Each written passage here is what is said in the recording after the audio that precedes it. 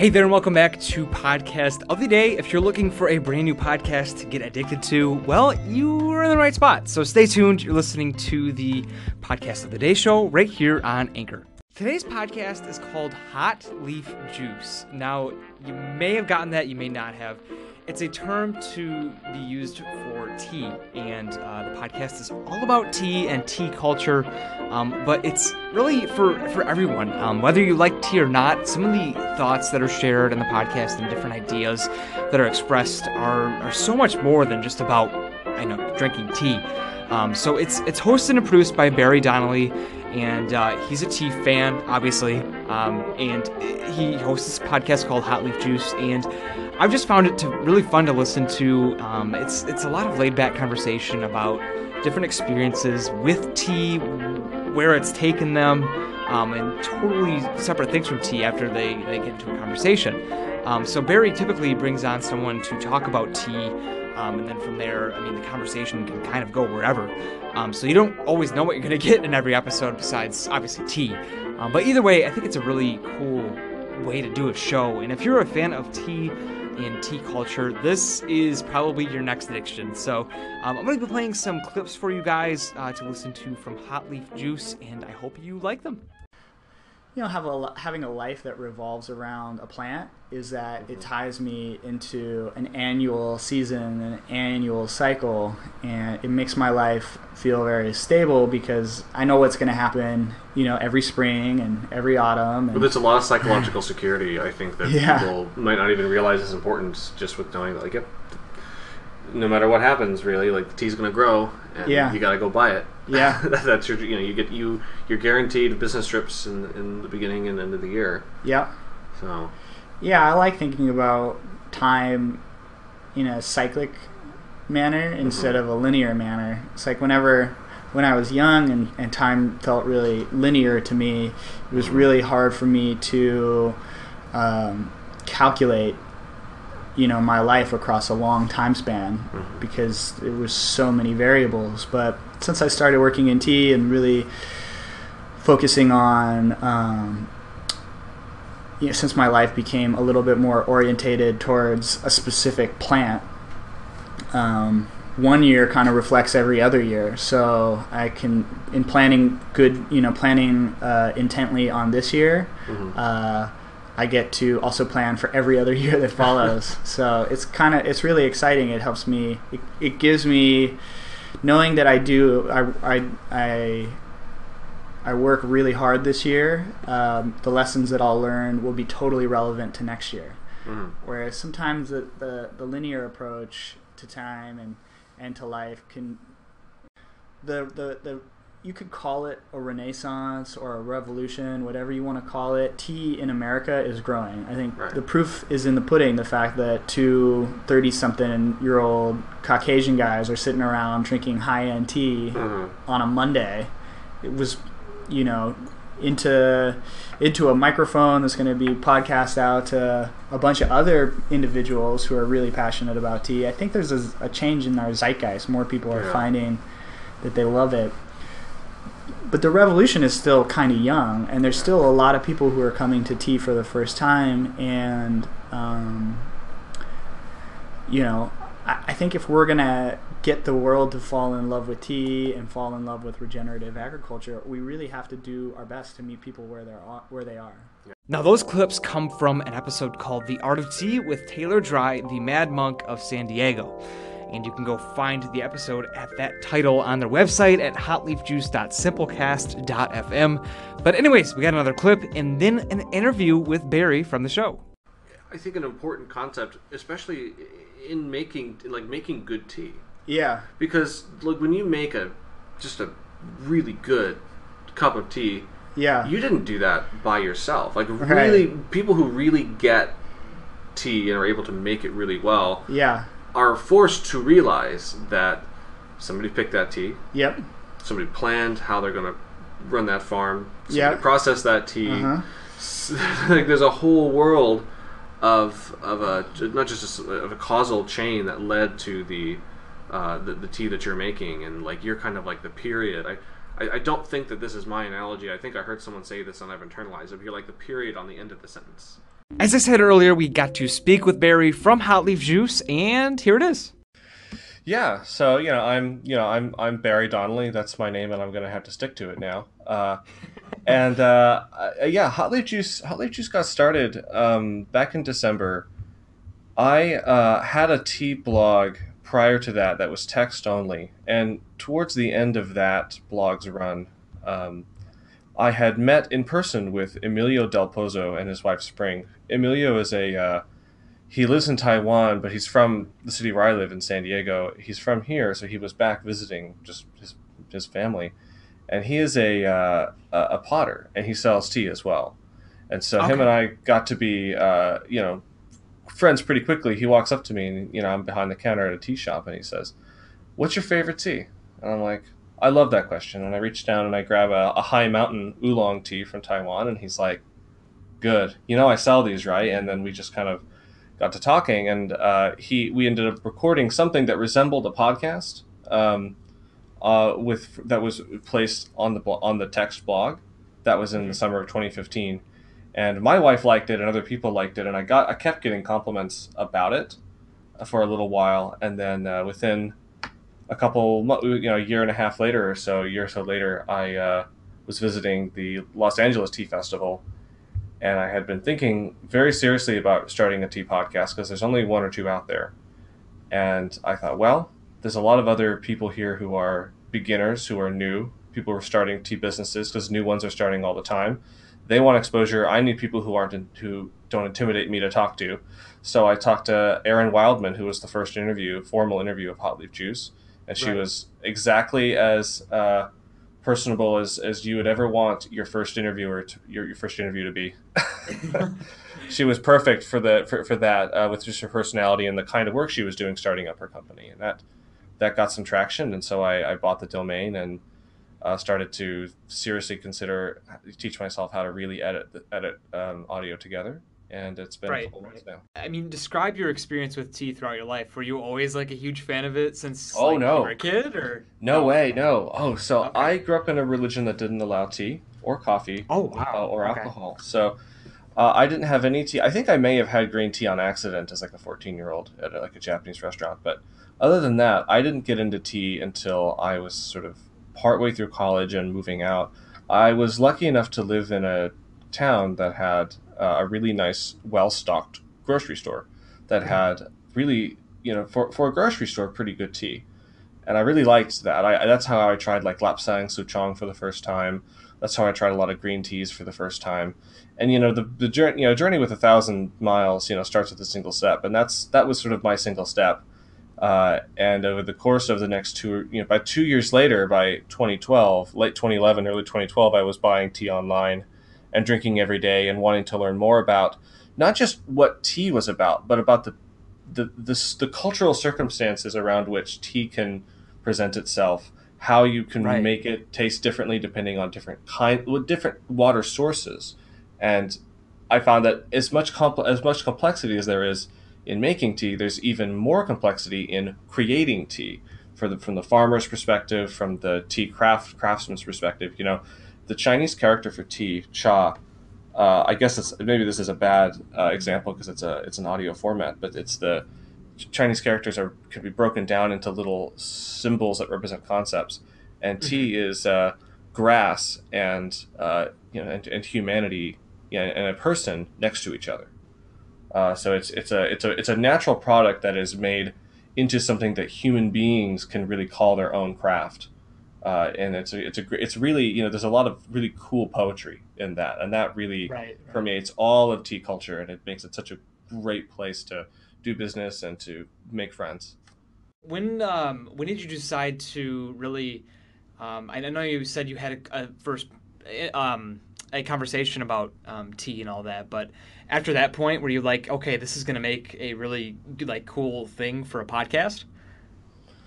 Well, I mean, that conversation with Emilio was almost a year and a half before the show started. In the weeks prior to that, I was at the Mad Monk Tea Shop where I like to hang out in San Diego, and I was hanging out with, I don't believe the owner was there. I don't think Taylor was there that day. I think other people were there that day. And whenever you go into the shop, you do meet some strangers, and they're almost always really cool. every time you go in. And something that members of my family and my wife had said to support me, they say, "Oh, you have such a great voice. We want to hear, I can fall asleep listening to you talk." And I love to talk as well. If that's not really clear, that's just kind of what I was put on earth to do. And I needed to figure out how I can turn that into, sort of a career and an endeavor that allows me to do what I do best. And there was a stranger, a woman who was not super into tea, but was wanted to get into, liked tea, did not know me or my wife at all, and said that same kind of compliment, like, "Oh, you should have a show where all you do is talk about tea," because I was being a little bit of, I see this as being a little weird, but I might have been dominating the conversation with tea trivia. Like, "Oh, well, did you know X, Y, and Z about Japanese tea?"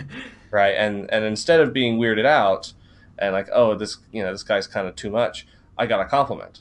And I thought, okay, I should give this a real shake. And I did. Yeah.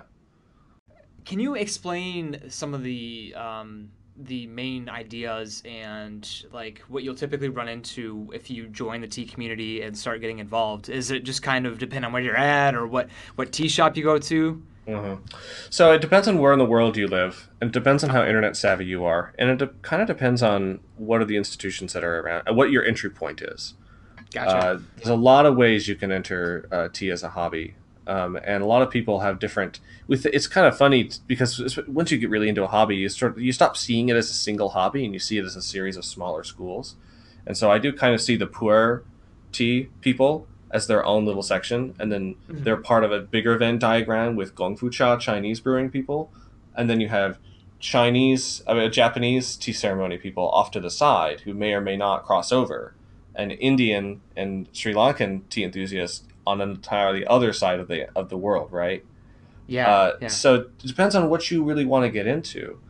But if you want to get into tea, what will happen is that you should find a tea friend, because tea absolutely needs to be shared. Mm-hmm. Find somebody in your life who you can sit down and have tea with, and you can share your thoughts. Another thing you should do is take notes. There's something really powerful about having a pen in your hand and having that forcing you to really give what are kind of abstract thoughts and feelings in your head, because you're experiencing a taste and an aroma, and really putting words into that. And you may find yourself saying things that your friend does not agree with at all.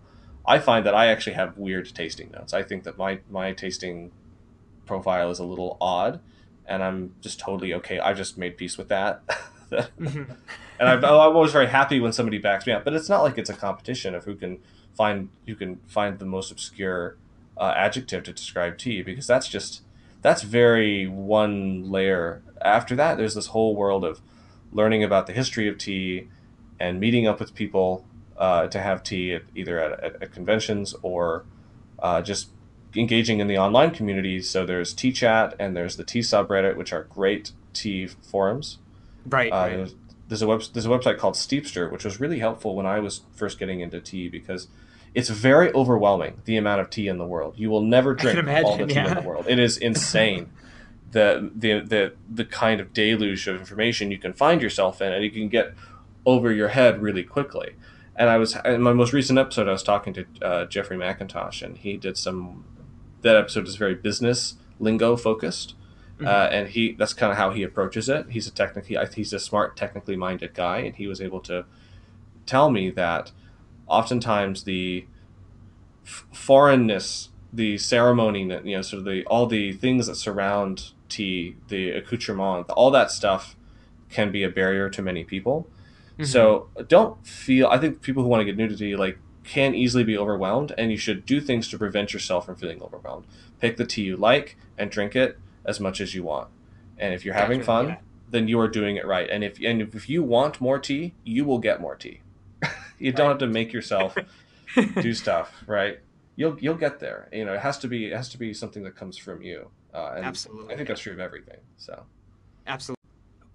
What fascinates me about tea is what you were mentioning earlier, how, there's so many different areas of the world that have different cultures about it and all the variations from that. How did it become like that? And if you can, keep it, I'm not trying to say keep it short, but for people who just kind of want a quick summary of... So you wanted me to keep it short. We can keep it short. Okay. I mean, just a quick summary of like... It's okay, yeah. It's an important thing. Sure. I'm just fascinated by the idea. So the first thing you gotta know is that tea is the second most consumed beverage in the world besides water. Wow. And what has happened is that tea, on the one hand, has been around for a really, really, really long time. Like, it's a prehistoric plant that people have been using as medicine or culturally for a really long time. Tea became popular in the imperial court and in the upper echelons of Chinese society in the 9th century, 8th and 9th centuries in the Tang Dynasty. And it was a Chinese thing for a long time. It gets exported to Korea and Japan. Japan and Korea are very good at taking Chinese things and then running with them in a different direction. And that's why you have parallel tea cultures over there. And what happened in the final Chinese dynasty, the Qing dynasty, they were starting to wane in global influence, and the British Empire was rising. So what happened was that because of previous contact with the West, tea became a high value commodity for not just the West, but for the whole world due to the distribution of the British East India Company. And they were able to, in fits and starts, engage in what was industrial espionage and bring tea out of China and grow it in India and grow it in Africa and grow it elsewhere and make it a global cultural beverage. So now you have people you have the Russian, Iranian, Indo-European tradition of tea, the Western European and American, British iced tea version of tea, and then you have the older tea culture in China, in different parts of China, and then in Taiwan, Korea, Japan, and other parts of the world as well. So it followed the path of globalization at its earliest, in its infancy. Now, I know we mentioned earlier, and now I gotta ask you the ultimate question: what is your favorite tea? I mean, do you have a favorite? Do you have multiple favorites? I know it's a tough question, and I hate asking it, but I always love to hear your answers. Well, what's your favorite book? What's your okay? People have answers to that. I'll tell you, my favorite tea. My favorite kind of tea is oolong tea, and I like oolong tea from Taiwan. I like Taiwanese oolong tea. But I like, or even just any country that has rolled oolong as a tea. The first tea that I drank, and then immediately looked to my cup and said, "That's the best tea I ever had," was Tie Guan Yin. Back in 5 years ago. So I think that there's probably nothing that could ever recreate or surpass that experience so far. It's come close. Some teas have come close, but generally, oolong. A high, sort of like Tie Guan Yin oolong is generally the tea to me that is the aha moment that I refer back to every other tea experience for probably the rest of my life. The teas, the show's at hotleafjuice.org. There's a link to my Twitter. It's a personal Twitter. I think I need to get a professional Twitter. I think that my personality and the tea podcast personality can't be the same thing anymore. But for now, I'm on there, and you can see whatever the heck I'm thinking about. But we also have a YouTube channel we launched too recently.